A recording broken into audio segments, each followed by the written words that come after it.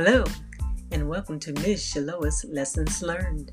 This episode is entitled, It Ain't Personal. Truth be told, there are some people who automatically won't like us. There's some people who will instantly reject us. Some people won't want to hear what we have to say. Yes, there are some people who don't think we are worthy of their attention. There are people who will just totally ignore us. And there are people who will treat us like we are invisible.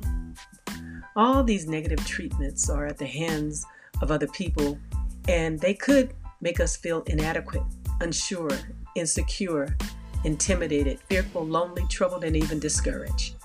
The negative vibes and projections of others, although out of our control, can feel very personal and may influence our behavior. So what's my lesson learned? Not to take personally how others may or may not feel about me. It only becomes personal by my reactions, not their behavior. I've learned that many times people are struggling with their own shortcomings and trouble, so they project their negativity on other folks in an effort to make themselves feel better. I've also learned not to dwell on the emotions of other people because they can be fickle. Brothers and sisters, as long as we strive to do our best, we are good enough. And whether or not others embrace our truth, we are still winners.